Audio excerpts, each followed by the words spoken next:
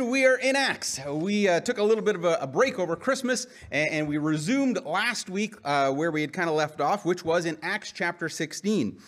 This chapter kind of kicks off Paul's second missionary journey, a journey that he wanted to take primarily because he wanted to revisit the churches that he had planted on his first missionary journey. He wanted to make sure that those believers were actually growing in their faith, and they were making the kind of disciples who would go on and make more disciples of Jesus.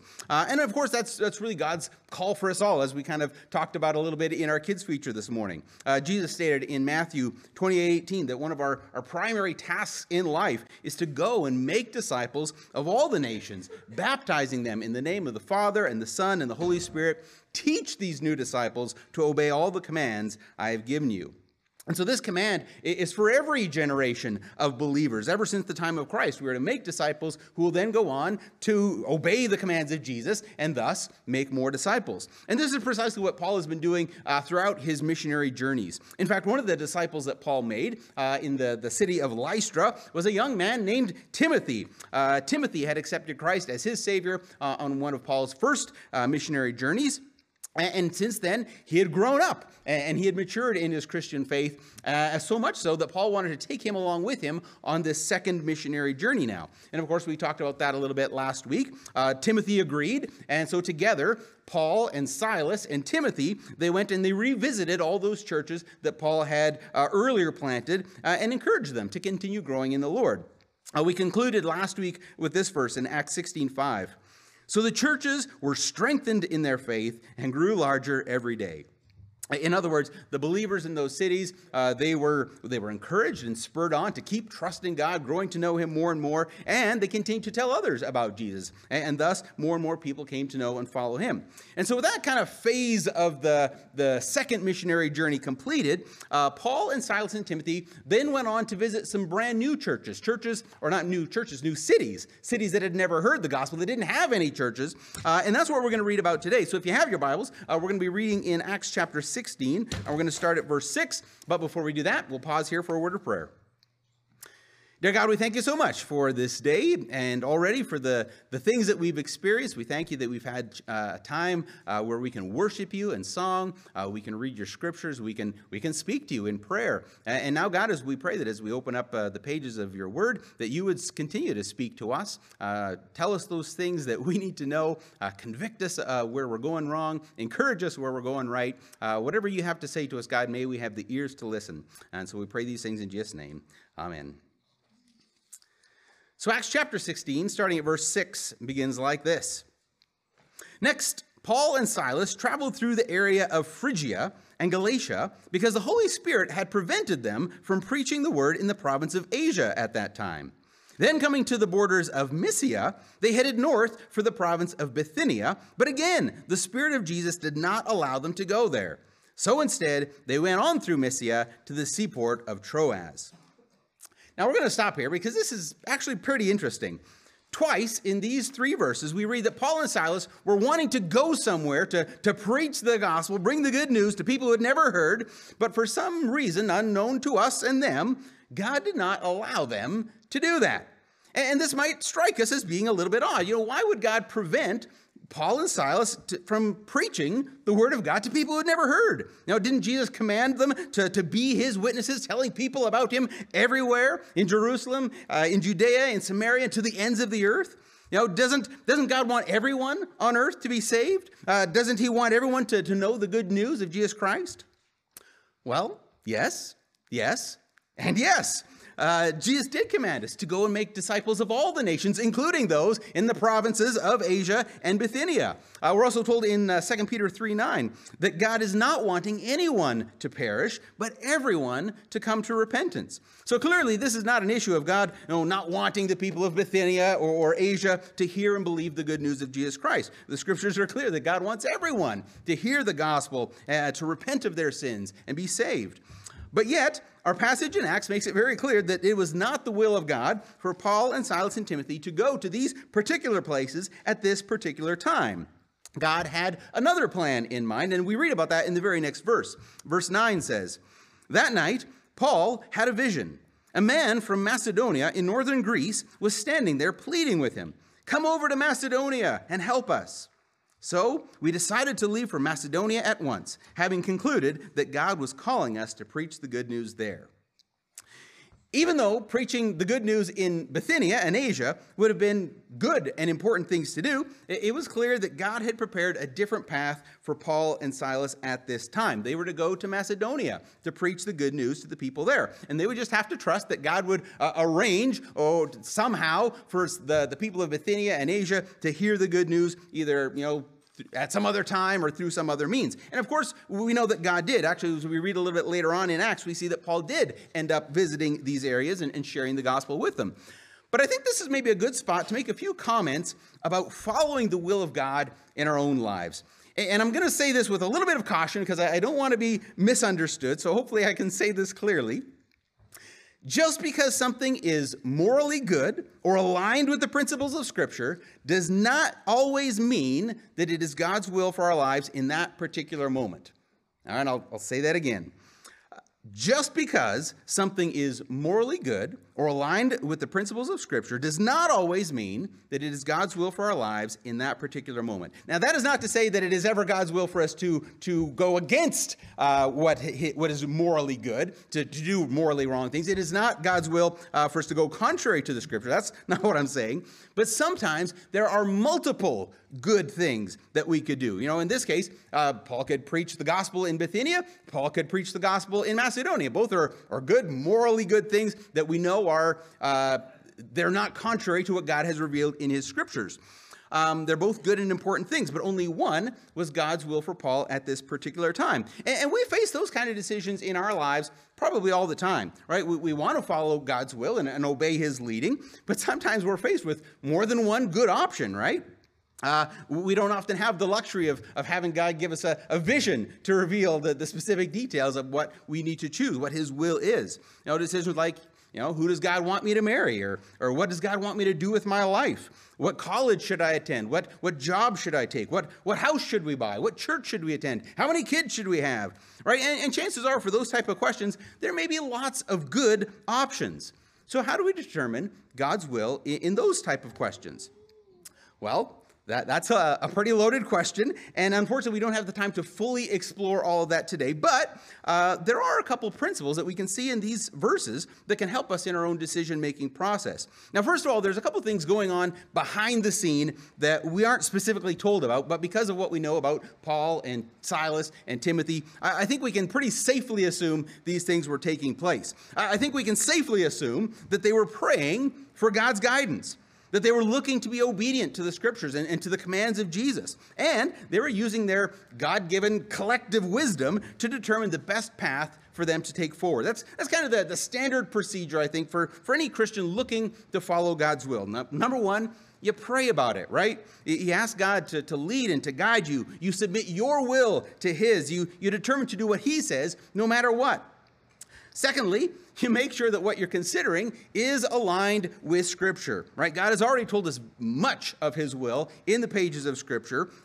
Things like, doing good to others and sharing the gospel, making disciples, encouraging and honoring one another, helping the needy and the poor, things like that. Right, so that's kind of the second step. We make sure that what we're considering does fall in line with what God has already revealed in his word. And then thirdly, you use the brain that God gave you and the good advice of other wise Christians to kind of come up with a logical direction. Now, to be honest and to be clear, God doesn't always lead us to do things that are humanly logical, I guess is the word, right? Sometimes God's will for us is to go totally against human logic. But generally speaking, God leads us to do things that make sense, right? God is a God of order and sensibility and rationality, and so he expects us to use our brains and the wisdom of others to help make good decisions. And so I fully expect that Paul and Silas and Timothy were doing all of those things, right? I'm sure that they were praying about it. They were seeking to carry out God's command to go and make disciples. And I'm sure that as they were talking amongst themselves, talking through their options, they determined that the next logical step for their preaching tour would be in Bithynia. Now, wait a second. They were doing all the standard procedures for determining God's will, and they started off in the wrong direction. Or did they? Actually, when you think about it, they actually weren't going in the wrong direction. They had the wrong destination in mind, but they were still going in the right direction. Let me read through those verses again. Verse 6. Next, Paul and Silas traveled through the area of Phrygia and Galatia because the Holy Spirit had prevented them from preaching the word in the province of Asia at that time. Then, coming to the borders of Mysia, they headed north for the province of Bithynia. But again, the Spirit of Jesus did not allow them to go there. So instead, they went on through Mysia to the seaport of Troas. That night, Paul had a vision. A man from Macedonia in northern Greece was standing there pleading with him, "Come over to Macedonia and help us." Now, I know you're probably not really familiar with the geography of that time and that area, but I do happen to have a lovely little map there for you. And you'll notice on the far right, kind of in that dark green province where Timothy joins Paul and Silas, that's kind of the area of Galatia. So from there, they headed towards Asia, but God said, no, don't go preaching in Asia. And so they headed north to Bithynia. But again, God said, no, don't go into Bithynia. And so they kept on going until they reached Troas, which, as you can see on that map there, is just one short little boat ride away from Macedonia. See, all along they had the wrong destination in their mind, but God was still leading them in the right direction. And that leads me to two other principles that we see in these verses that can help us as we determine God's will for our own lives. And that is, number one, sometimes God directs us only after we take the first steps. You've maybe heard the saying, you can't steer a parked car, all right? And that's true. I mean, you can sit in the car, you can spin that steering wheel all around however you want, but if that car is parked, you're not going to change the direction of the car until it actually starts moving. And God often works the same way. He often waits to give us directions until we start moving forward. You know, God didn't tell Paul and Silas to go directly to Macedonia. Basically, he told them where to go by telling them where not to go as they were walking down the road. That was kind of how he did it. And from my own experience and from, many of the stories that we read in the Bible, very rarely does God lay out his entire plan for us before we begin. It's usually one step at a time. And sometimes, as we begin going in a certain direction, we think that we're going to end up in a certain place. But God knows that, once we've traveled down this road X number of steps or miles, he's going to veer us off and take us in another direction to get us to where we need to be. And it's not that, going that first direction is wrong or mistaken. It's just part of God's plan to get us to where he wants us to be. And that leads us to the other principle that we see in these verses, and that is that we need to continually be listening and looking for the leading of the Lord. It's pretty obvious as Paul and Silas were attempting to, preach in the province of Asia or preach in the province of Bithynia, that they were paying attention and they were looking for the leading of the Lord. Now, we don't know exactly how God communicated to them that they were not to preach in those places. Maybe there was some sort of physical roadblock or circumstances that kept them from going there. Maybe it was just a real clear sense from the Holy Spirit that that is not what God wanted them to do. Maybe it was a vision or an audible voice that they heard. We don't know. We're not given that information. But however God chose to communicate this to them, it was obvious that they were listening and paying attention to the leading of God. And that needs to be our continual attitude as well. We always need to be looking and listening for the leading of the Lord. God doesn't just speak to us at church or when we do our devotions, although it might seem like that because that's probably the only time that we're actually listening and paying attention for what God has to say to us. But God speaks to us all the time if we were to pay attention. There's a verse in Proverbs 3:5. It says, "Trust in the Lord with all your heart. Do not depend on your own understanding. Seek his will in all you do, and he will show you which path to take." As we constantly seek God's will, every day, all day, seeking his direction and his guidance for our lives, God will show us which path to take. And of course, he might communicate his will to us in a variety of ways. That significant roadblock that kind of pops up and seems to threaten to derail our plans, well, that might be God moving us off in another direction. When we have a sense of uneasiness or that lack of peace in our hearts about a decision that we need to make, that might be God telling us to hold off on that decision for a little while. There's several ways that God might communicate to us and direct our paths. But we can be sure that if we trust in the Lord with all our heart and seek his will in all we do, that he will direct our paths. He will show us which path to take. After all, don't you think God wants us to know his will? Don't you think God wants us to take the path that he knows is best for us? Well, of course he does. God is eager to reveal his will to us. I mean, that's why he's given us his word, right? He's written out an entire volume for us to give us direction in our lives, right? He doesn't purposely keep his will hidden from us or make it hard for us to discern. We've got the pages of Scripture, but we have to make the effort and take the time to actually listen to his voice. That means that we need to take time to pray regularly and often, and not only to speak to God, but actually to listen to him as well. It's probably a good practice in your prayer times to stop speaking and just listen. Be silent. Let God speak to you in the quietness of your heart. It also means that you need to spend time in his word. And don't just read it, but work to understand it. Reading our Bibles is not just something that's on our to-do list to be a good Christian, right? We do this so that we can know God, that we can understand his will, and we can hear from him. That's how he communicates to us. So we need to be intentional about our Bible times. And of course, as you get to know God through his word and through prayer, God will guide your mind and your thoughts so that you can make those decisions that are in line with his will. Romans 12:2 speaks to this. It says, "Don't copy the behavior and customs of this world, but let God transform you into a new person by changing the way you think. Then you will learn to know God's will for you, which is good and pleasing and perfect." We talked a little bit earlier about how God has given us a brain to logically think through these things and to make those good decisions in conjunction with the wisdom of other believers.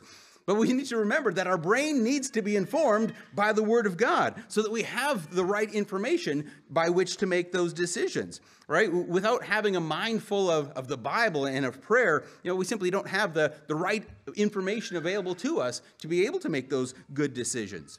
But as we saturate our minds with the Word of God and with prayer, God changes the way we think so that we can know God's will for us, which, by the way, this verse says is good and pleasing and perfect.